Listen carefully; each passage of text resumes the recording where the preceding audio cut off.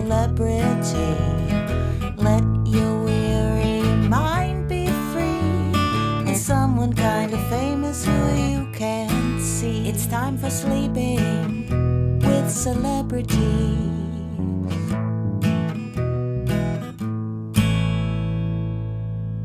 Hello, sleepyheads, and welcome to Sleeping with Celebrities. I'm John Moe. I'm glad you're here. On this audio program, as you may know, we invite our guests to step out of the limelight and step into the nightlight. On this program, for one bedtime, I don't want them to bring their A game, but rather their Z game. It's a podcast where you can sleep, you can simply relax, you can take a break from stress and intensity. Just ahead, we'll be sleeping with Rob Harvilla, and he's going to talk with me about set lists. But before all that, I invite you to settle in and get comfortable while I tell you about another show on the Maximum Fun Network. Sleepyheads, do you know about the Judge John Hodgman podcast? Are you aware of the podcast Judge John Hodgman? A podcast that features John Hodgman and also features the "j" sound twice in the name of the podcast, Judge John Hodgman. Well, John has been dispensing justice for a decade now, right here on Maximum Fun. He talks to real people with real disputes, like, is chili a soup? How many Frozen-themed snow globes is too many Frozen-themed snow globes? Can a mother force her family to wear matching outfits on vacation? Judge Hodgman has fun, but behind each case he gets at the true feelings about why, for instance, a man needs a massive tank of jellyfish in the family room. That's on Judge John Hodgman, here at Maximum Fun, or wherever you get your podcasts. And now for our guest, Rob Harvilla. Rob Harvilla is an Ohioan who writes about music and popular culture for The Ringer. You may already be familiar with Rob from listening to the podcast he hosts, 60 Songs That Explain the 90s. But maybe you're thinking, well, what if I want to read about these songs instead of listening? Well, good news. You're in luck. It just so happens Rob is also an author. And you can read about this topic by purchasing or asking your library to order his book, 60 Songs That Explain the 90s. I'm happy to have one Rob Harvilla on the show to explain set lists. Rob, welcome to Sleeping with Celebrities. Hello. It's a great honor to be here, John. It's a great honor to talk to you again. You were on my show once. We talked about the Red Hot Chili Peppers. You asked me if Red Hot Chili Peppers frontman Anthony Kiedis was more shirtful these days, and in the moment, for whatever reason, that struck me as the funniest thing that I'd ever heard in my life, that phrase, more shirtful. I think I just laughed on the Zoom with you for several minutes. It was quite awkward, but since then I've been scheming about how to talk to you again under any circumstances, and these are those circumstances, and I'm thrilled to be here. We'll table the idea of the shirtfulness of Mr. Kiedis for now. Okay. Before we begin, a couple of questions about sleep. How are the songs of the 90s as lullabies? It's a good question. The Red Hot Chili Peppers are not appropriate as lullabies, I have to say. I have a vinyl record somebody gave me of, like, do you know that series of lullabies? Like, they take pop songs and turn them into lullabies. Like, they've done, like, everybody, like Metallica and Tool and, like, Nine Inch Nails. I have the Wu-Tang Clan as Lullaby's album on vinyl, which is nice. That's convenient. I haven't cracked it open yet, to be honest with you. What I would sing my children when they were younger is like a lot of Tom Petty, a lot of late 80s, early 90s Tom Petty, the Full Moon Fever, Wildflowers era, I found to be quite comforting. To me, I don't know, to them, they were sort of indifferent. Like they wouldn't sleep regardless of what I did, but that's what I tried to do. So that was, if anyone's going to put you to sleep, it's the wizened, all-American grandeur of Tom Petty. Yes, luxuriating into his Florida roots. That's right. And that's sending right. you to sleep swampfully. That's correct. What's the best night of sleep you've ever had? Man, you've asked other people this question. I went to Libya once. Sure. I was living in Oakland, California. I was writing for an alt weekly, and a band called the Heavenly States decided that they would be the first American rock band to tour Libya. This was in somewhere 2003 to 2005. Libya had joined the war on terror, had gotten off a few, no-fly, terrorist watch list type lists, and now you can go to Libya. And so this band decides they're going to Libya, and I went with them, and it was a disaster, right? Like they didn't get to play anywhere. Like they played in the basement of some diplomat's house, and they were all bummed about it. But like I got home from that trip, and I was very sick. Like I spent the night in Benghazi, like just in a hotel room or whatever. But I got home, and my wife, my girlfriend at the time, reports that I just collapsed on the bed and just would not speak or move for like 24 to 48 hours. So, I don't really remember it, but I do think that was the deepest, most intense, most stored up, psychic damage type sleep that I've ever had. The post-Libya sleep. That's right. The underrated post-Libya sleep. Classic yes. sleep concept.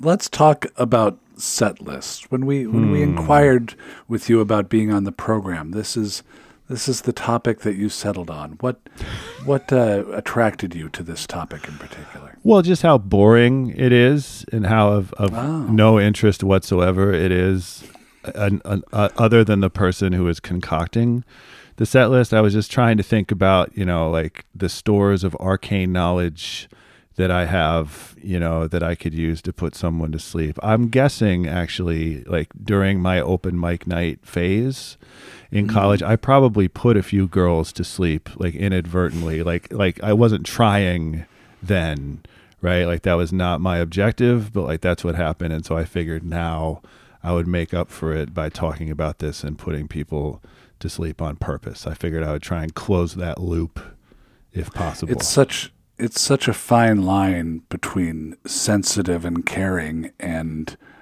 sleep inducing. You're telling me, buddy. I've been on the wrong side of that line for most of my life. So it's nice to be on the wrong side on purpose for once. This is very gratifying to me. Well, let's go back to these set lists that you, as you say, concocted, which is an ideal verb for the arrangement of these.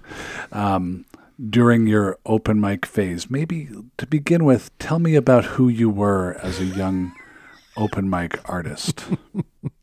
Well, I was in college.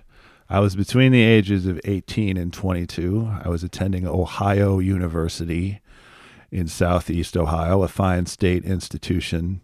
I was there for journalism school because I wanted to write for Rolling Stone. This is 1996 to 2000. This is the last... I got in just before the internet destroyed journalism, I think we can say, objectively at this point. And so I majored in magazine journalism, which is just a very funny idea to me now. You would absolutely not be permitted to do that at any point in the last, 20 years. But I also fancied myself like an artist, like a bard of sorts. I had thoughts, John. I had feelings. You're a sensitive young man with access to an acoustic guitar. That's correct. I was extremely sensitive, and I did unfortunately have access to a Takamine. It had the cutaway, which is a nice feature, like the upper, like you could get a little higher on the neck because there's not part of the guitar blocking you. I really appreciated that element. It was acoustic electric, like you could plug it in.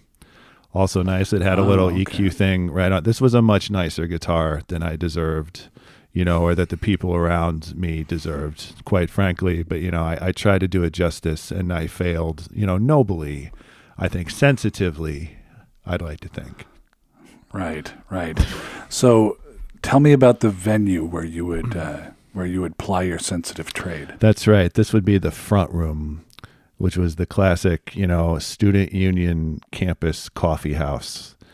Where I vote, I live now in the suburbs of Columbus, Ohio, and our voting station is in a college building, is in the Otterbein College building. And I was standing there waiting in line to vote, and I was right by a coffee station, and they had, like they're mixing things and like the steam, like just coffee shop sounds.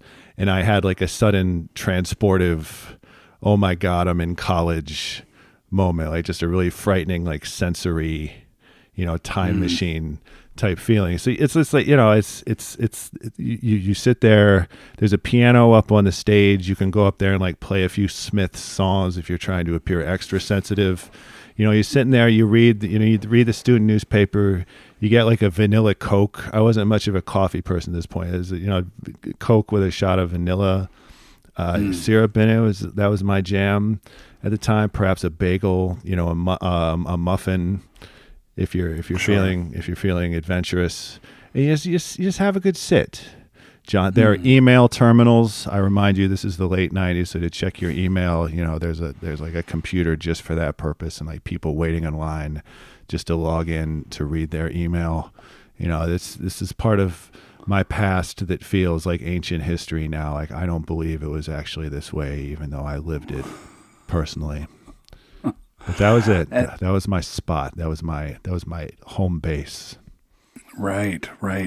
And so this was an evening event when you would play your shows. Friday nights, if I recall, was open mic night, either Friday or Saturday, probably Friday. But yeah, man, they were run by, he was this rad dude named Bruce Dalzell. I hope he's still there if he wants to be there, but he was a local guy. He was a rad singer songwriter, and he put it on every Friday. You go there, you sign up on your little clipboard, you get like 15, 20 minutes a slot, that's 3 or 4 songs plus some witty banter, to try and get like a vibe going. And you sit there and you watch other dudes with acoustic guitars, work out Wonderful Tonight by Eric Clapton, or, various Indigo Girls songs, as I recall. And, you get nervous, you drink your vanilla Coke, and you try and get your adrenaline to like a high level, but not an overly high level where you can't tune your guitar properly, which was always an issue for me. And then you go up there and you let it rip. You just let all that sensitivity, all that pent up, week, just journalism school all week, man. I got like advanced grammar, I got to learn to use a card catalog. I'm stressed, John. And this is how I relieve that stress, which is to play Tonight by Smashing Pumpkins for a disinterested crowd of 12 to 15 people, many of them employees of the coffee shop. Because you're carrying the tension of needing a magazine journalism degree, because that yes. Any self-respecting magazine that's right. will insist that you have a degree in magazine journalism. Do you know how to do this, sir? Like, did you train for this? Like, really? This isn't just journalism. Do you know magazines? Man. Do you know how to write a florid 250-word lead, about skiing or whatever? It's like, yes, I do. Look at this. I lived it. I've brought my diploma in here, so you know. That's correct. In the frame and everything. I brought that with me. I went to New York. Nobody wanted to deal with me. I still had a tag on my suit that I had neglected to take off. They clocked me. One guy asked me in an interview, it was like for a hip men's magazine, he's like, "What's the last movie you saw?" And I gave the accurate answer, like I told the truth. And the last movie I had seen was High Noon, starring, I believe, Jackie Chan and Owen Wilson, as Shanghai Noon. Thank you. Shanghai Noon, which was not the answer I should have made up. There was a Bergman festival, no, Shanghai Noon is what I said. It will shock you to learn that I did not get that job, or really any job in magazine journalism. Now that I reflect on it, I have never worked for a proper print magazine full time in my life. Let's return to the coffee house. Sure. You mentioned a Smashing Pumpkins song. Was that did. your lead off in the set? I do think that made for a good opener. Because if you recall the song Tonight by Smashing Pumpkins, there's a lot of symphonic action immediately, but when it's just a sensitive dude such as myself playing guitar, it's just do do do do do do do do do do, and you do that for it's 30 seconds, but it feels like 2 hours. To me up there, but I imagine to the people in the room, it just feels like it sets. It has an amniotic kind of effect on the crowd in my experience. It just sort of sets the expectations. This guy is going to be just vibing at a very low frequency, for the next 20 minutes. It's just, I felt like it set the tone that I wanted to set, and I really liked the part, the do do do do do do do do do do do, for the verses, that's a really cool riff that is not as hard to play as it sounds like, and those were the riffs that I excelled at. If it could be said that I excelled at any sort of riffs, just the deceptively easy riff is what I really prized, and that was a cool one. Who is in the audience and why? As I said, largely employees of the coffee shop, and then the other people who are playing. Oh, all right. And possibly their boyfriends or girlfriends. That would be the third category, is the people dragged there against their will. And it mortifies me, John, to say that several times young ladies that I was trying to date would join me on these excursions and just sit there very politely and listen to me go do do do do do do do, and they're thinking that's easy to play. I know he thinks that we think that that's hard, but I can tell that he's just, it's this one thing. It's easy, but yes, So employees, other players, and the put upon loved ones, quote unquote, of the other players. And when you play, are you looking at your hands to remember where your fingers go, or are you looking out at the expressions of your audience? What you want to do, I'm looking at my hands because I can't, and so microphone placement was a real issue, right? Because I'm trying to sing into the mic, but also look down at my hands, and I end up sort of contorting my body into a shape that's not conducive to playing guitar, nor does it look cool, which is almost more important. And so, I'd like to be able to tell you that I had sort of a confidence, good posture. And then I'm looking out and I'm seeing the beaming faces, and the celestial beams of light as people, are bathed in my sensitive genius. But the truth is that I'm staring at my hands, that are shaking a little more than I'd like. And I have a very strange sort of animal like claws for hands type posture and attitude that's just not at all conducive to conveying competence, frankly. So it's probably for the best though that I didn't look at people's faces, because I do think that a lot of times I would have been able to sense the vacancy there. Right. Is it a venue where people are talking? Is there chatter going on while you play, or is there polite silence? Mostly polite silence. I think people do understand what's happening here, and that we have sequestered the sensitive people into this room, and this is very important for them. And if we don't let them have this, they're going to find some other outlet that is even, worse for society. And so like, if maybe, you got a few people in there doing homework or studying Right. or whatever, you do have some light conversation, but I do think there's a, don't poke the bear type, polite, sort of worried silence that permeates the whole thing. It's a sort of quarantine. I would say that's exactly what it is. Yeah, it's like All right. just let them have this, and just get your coffee and check your email and get the hell out of here would be my advice to the civilian. So you've made it through your Smashing Pumpkins song. I Where do have. you go next?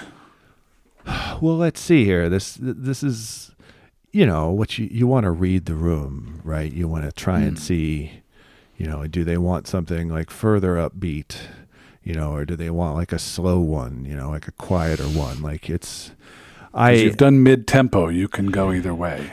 I can't really go any faster than Tonight, but theoretically, yes, I could go faster if I wanted to be even less competent. Okay, so maybe, if it seems like it's more of a dour sort of melancholy, winter, Ohio winters, everyone's a little cold and wet and depressed. It's like, how about Everybody Hurts by REM? Like, how's that going to go over?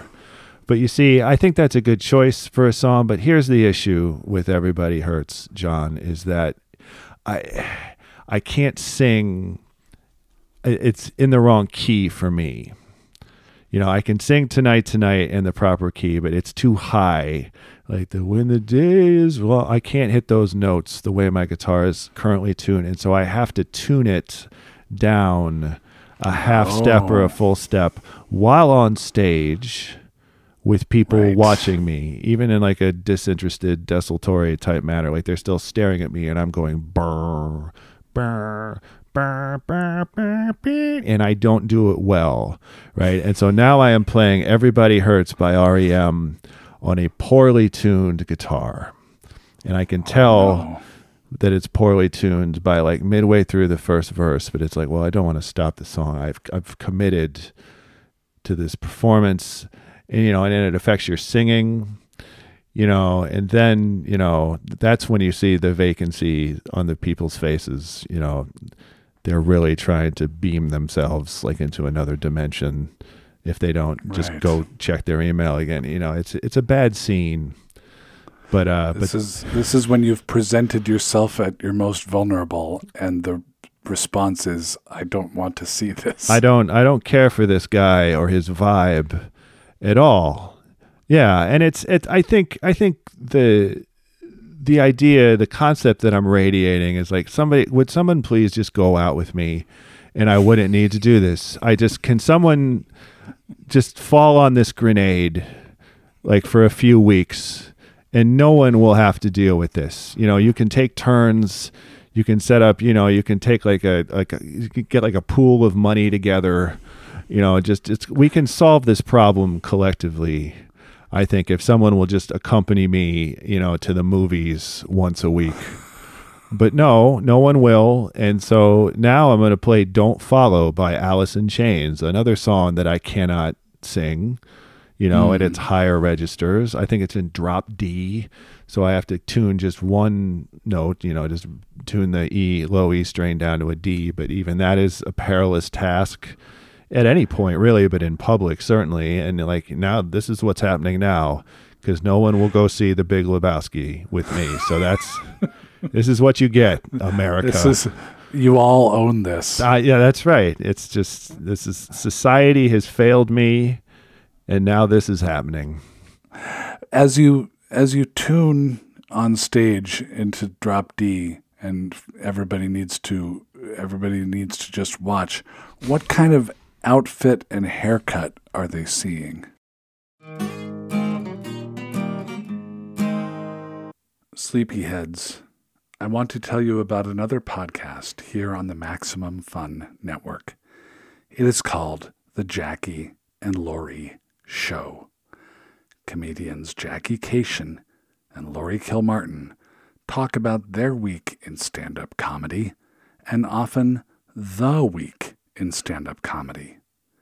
The program often devolves into discussion of the hosts' personal lives, which are very, very funny. They also feature a comic of the week to follow and highlight. It's all on the Jackie and Laurie Show. For maximum fun, wherever you get your podcasts. What kind of outfit and haircut are they seeing? Ooh, okay. This is mid-late 90s. Just post-grunge, I think, would be both my look and my demeanor. You know, a great deal of flannel shirts, you know, a great deal of corduroy pants. What kind of shoes? Now I'm thinking... I could never pull off like Doc Martens or whatever, and this is too early for New Balances. I would like to know what kind of shoes, but they were nondescript. You know, I just like the grunge foot soldier, you know, like just a non-playable character in a video game, like in the first level. You know, I was like, you know, that was me, you know, like, and my t-shirt would advertise Pearl Jam, for example, or Green Day, or who else did I have? You know, probably some Soundgarden in there as well. Just the class, 9 Inch Nails, of course. Sure. You know, just letting my allegiances be known. But it had a certain non-military uniform type vibe to it. And are you going with shorter in the front, longer in the back for the haircut? The haircut is, I just have never had a haircut really with any personality. You know, it's just, I put gel in it, you know, when I'm trying to present, you know, a more, like a cooler look, you know, and then it just looks wet, you know, it just looks wet. Like there's been a rainstorm, even if there hasn't been a rainstorm. Right. When I would drive around, always just gotten out of the shower. Exactly. Yes. It's like, oh, you caught me. I had been windsurfing recently and I just took a shower.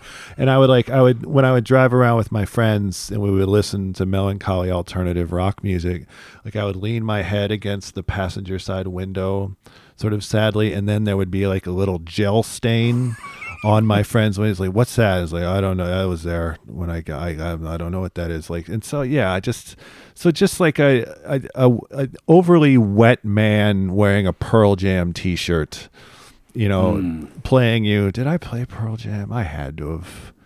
There's no way these people got away with not hearing Pearl. Maybe like Daughter? No, that's too hard. Maybe you know the song Wish List by Pearl Jam? It's on one of the later albums. I think I tried that one and it was okay. But you know. Okay. So after the tuning into Drop D, what is it that you play next? It's a song called Don't Follow by the band Alice in Chains. Okay. Grunge band from Seattle. Band. Yes, yeah. Yes. And so like they're super like macho, you know, but they have also these rad, and again, this is my wheelhouse, like easier to play than it appears, you know, acoustic tunes, one of which is Don't Follow, you know, and there's two singers in Alice in Chains. There's Jerry Cantrell who plays guitar, and like Jerry's voice is more attainable to me. Lane Staley, the other vocalist's voice, is very much not. Like he's like one of the more famous, you know, grunge wailers, you know, of his era, and I cannot sing like him at all. And so I can sing the Jerry Cantrell parts of this song, Don't Follow, very well, but eventually you get to the Lane Staley parts, and that's where the wheels come off. Absolutely. Like I'm up there, you know, trying to approximate, you know, one of the great vocalists of his generation, and it just ain't happening. So what happens in the room when you reach for those wailing parts? There's Don't Follow, when Lane Staley's part comes, like he sings like kind of normally and quietly for a few lines, and then there's the line scared to death, the reason why, and the note scared.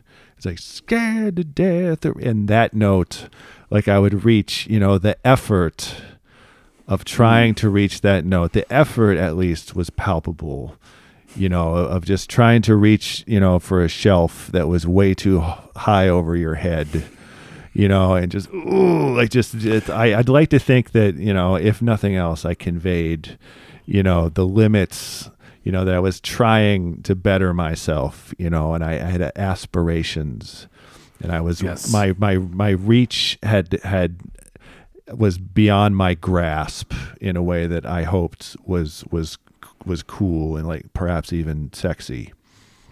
The nobility in going for the dunk. That's correct. You can't dunk the ball. The dunk is exactly, just like clanging off the rim. That's exactly the way, just landing awkwardly in the bleachers. That's a beautiful image for that. Thank you. Yes.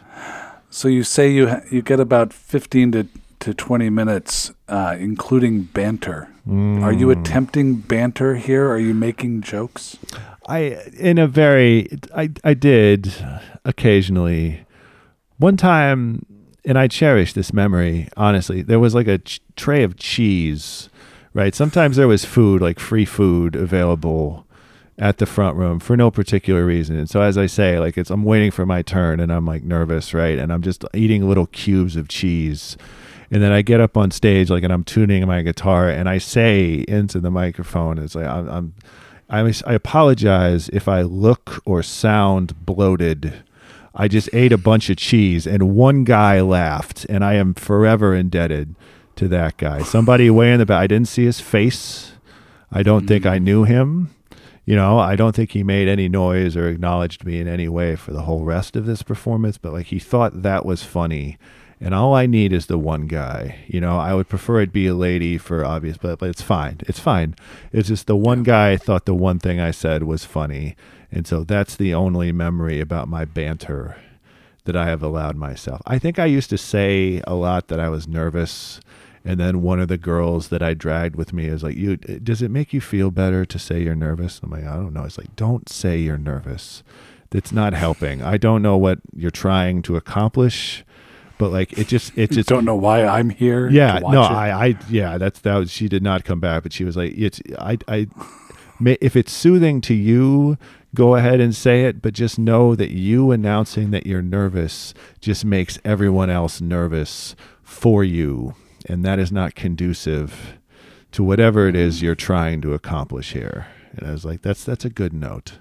That's a valid vibe that you're trying to lay down. That's right. Yeah. All right. So you've done a few songs here. Are you heading towards a grand finale? In my mind, I am. I ever?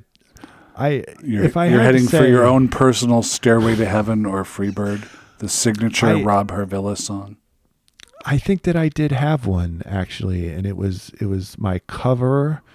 I tried to write a few songs and I did, and it's like I'd rather not even bring those up even in this contest, but like I did a good cover of Drive by the Cars. Do you know that song? Who's going to drive you home tonight? It's you put a capo on the 4th fret, and it's I could do that one pretty well, and I loved that band. It's one of my favorite bands, like from when I was like 2 to 3 years old. I started loving the Cars, my parents' record collection. And so I feel like I did achieve some sort of mind meld, some sort of spiritual, I got to a spiritual place with Drive. And afterwards, once somebody asked me, "Is like, did you write that?" And I got to be like, "No." Like, what do you know? No, I did. But that's if I had a signature tune, that I would play if I got like one song, to audition, to get a record deal or something. This never happened to me, but like if that would have happened to me, that's the song I would have played. And so by default, that becomes, the grand finale. You had a favorite band when you were 2 or 3 years old. That seems very young to have a favorite band. It is. It's too young, frankly, but my parents report that it was the first Cars album, and it was vinyl, right? And a vinyl record, it has like the sleeve, like the paper sleeve that the record goes in, and often there are pictures and or lyrics printed on this paper sleeve. I think it was both in the case of the Cars, and I would they would put the record on for me, and I would run in circles in my living room while clutching that sleeve. I called it Cars paper, and I would just run in circles. And I did that so often that I like rended, like I tore the Cars paper, and they had to buy another copy of the album just to get another copy of the Cars paper for me. But this is what my parents were dealing with, you know, when I was 2, 3, 4 years old. I do think it explains a lot, or sort of, you know, predicts a lot going forward. There is a lot. So, how many times did you perform at the open mic in college? Let's do the math here. You know, I think the sweet spot I probably did it a little bit all 4 years. You know, It probably took me a little later into my freshman year, you know, and maybe I had a few more things going on, you know, by my senior year. But let's say, okay, every Friday night, let's say like 5 to 10 times per year, like under 50, way under 50. Let's say like 25, 30, 35 times total over a period of 4 years. You know, some maybe consecutive weeks, but usually not. You know, I got to recuperate, you know, sort of psychically. And so it's 3 to 5 times a season, a quarter, you know, that equals, you know, somewhere in the 30 to 50 range, 50, no more than 50. And was there a sense that you were building to something, like this was your launching pad for a career as a professional, sensitive young man musician? I mean, in my mind it was, but I think that even, you know, with my healthy delusions of grandeur, I think it was pretty clear to me, you know, the limit, you know, the ceiling available to me. You know, at this time I'm also playing in a few bands. You know, I'm playing bass in a ska band for a little while. I'm playing bass in like a Radiohead-esque, you know, space rock type band. You know, I got other things going on, John, but as for this, you know, I'm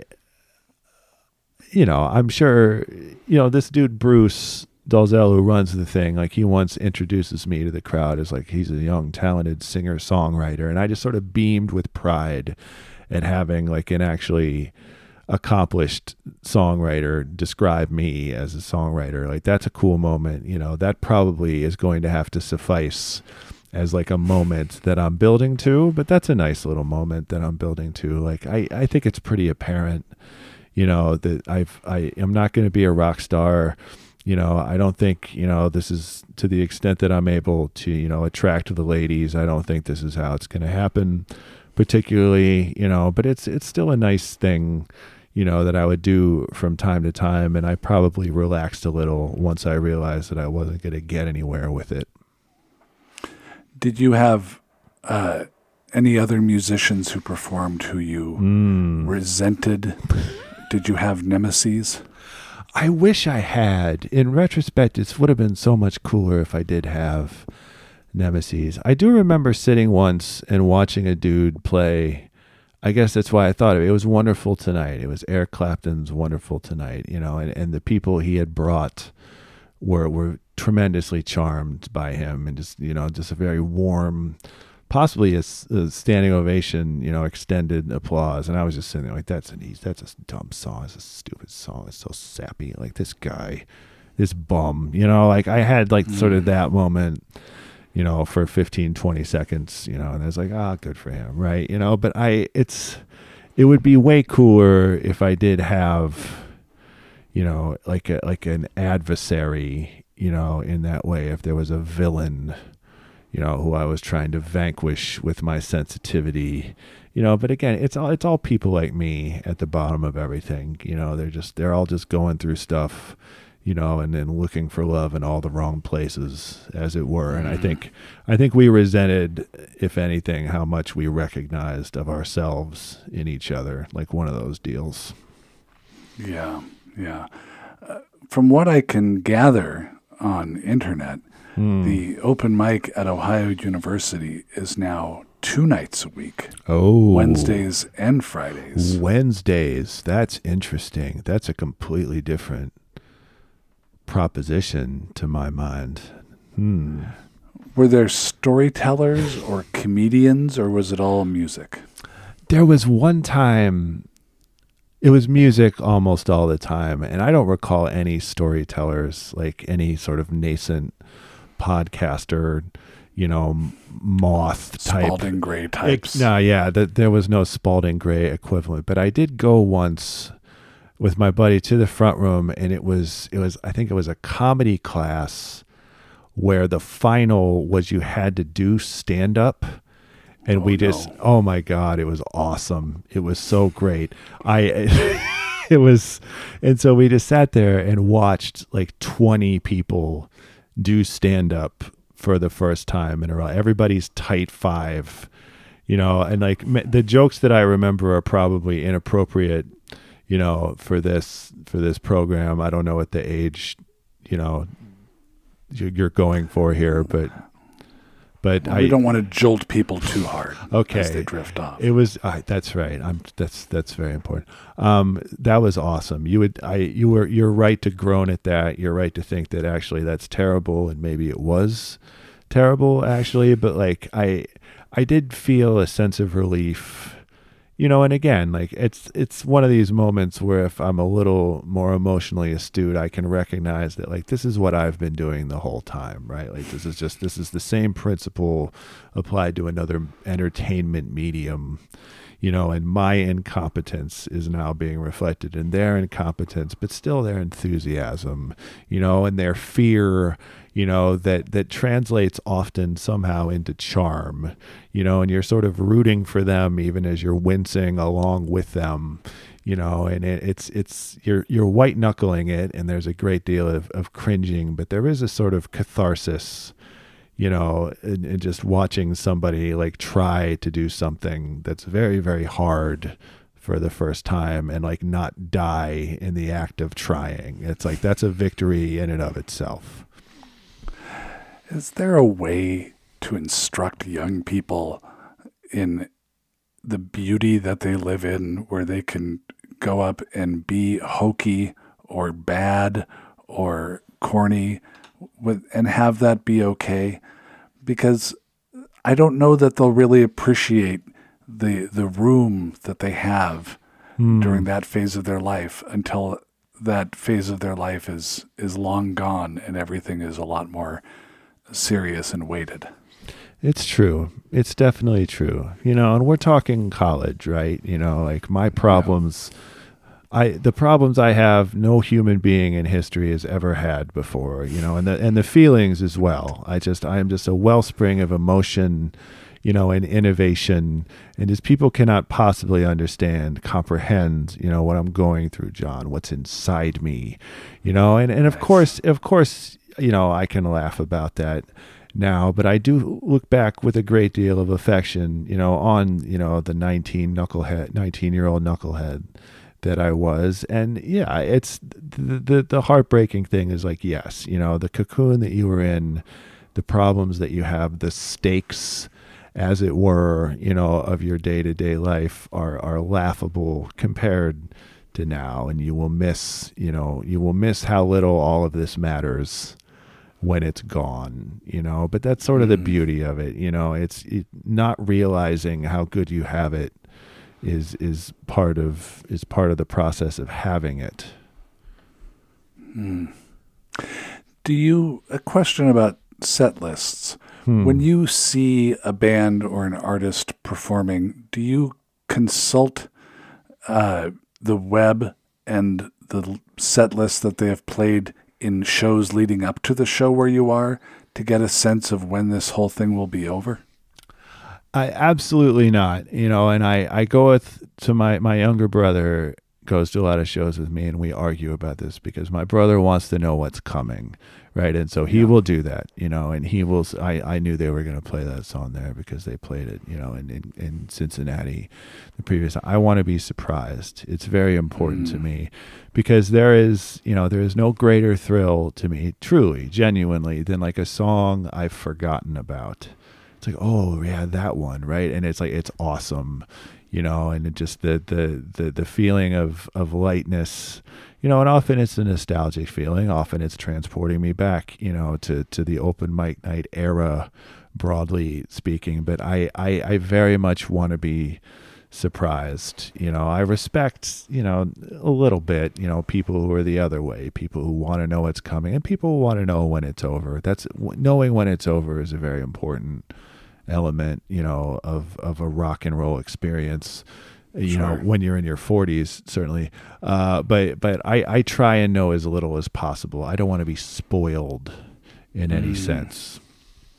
You want to experience it fresh and new. Do you have any advice for the young, sensitive, college-age person who feels the urge and drive to emote through song in public?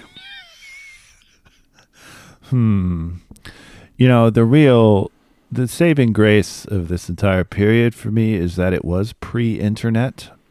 Blessedly, there is very little, if any, and hopefully just no documentation, video, audio, otherwise, of this happening.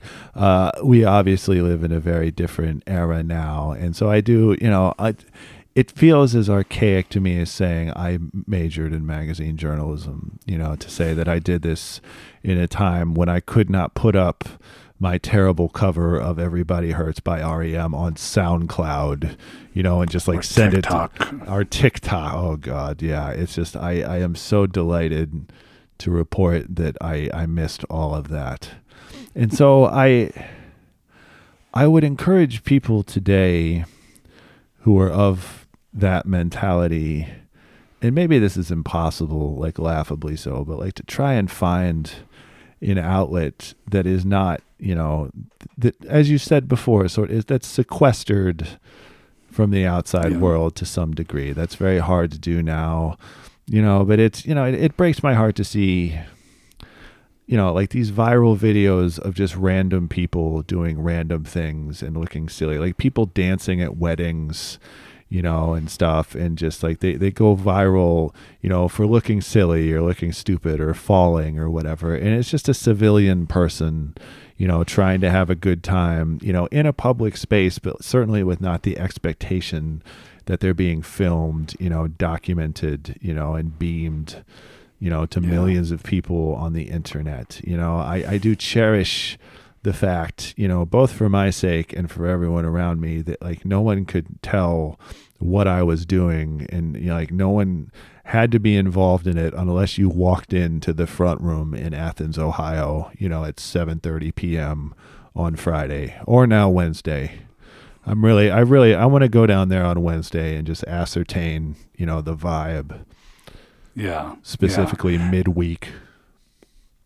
If there was a cassette made of one of your shows, and someone put it in front of you along with the appropriate equipment to play a cassette, would you listen to it? I would.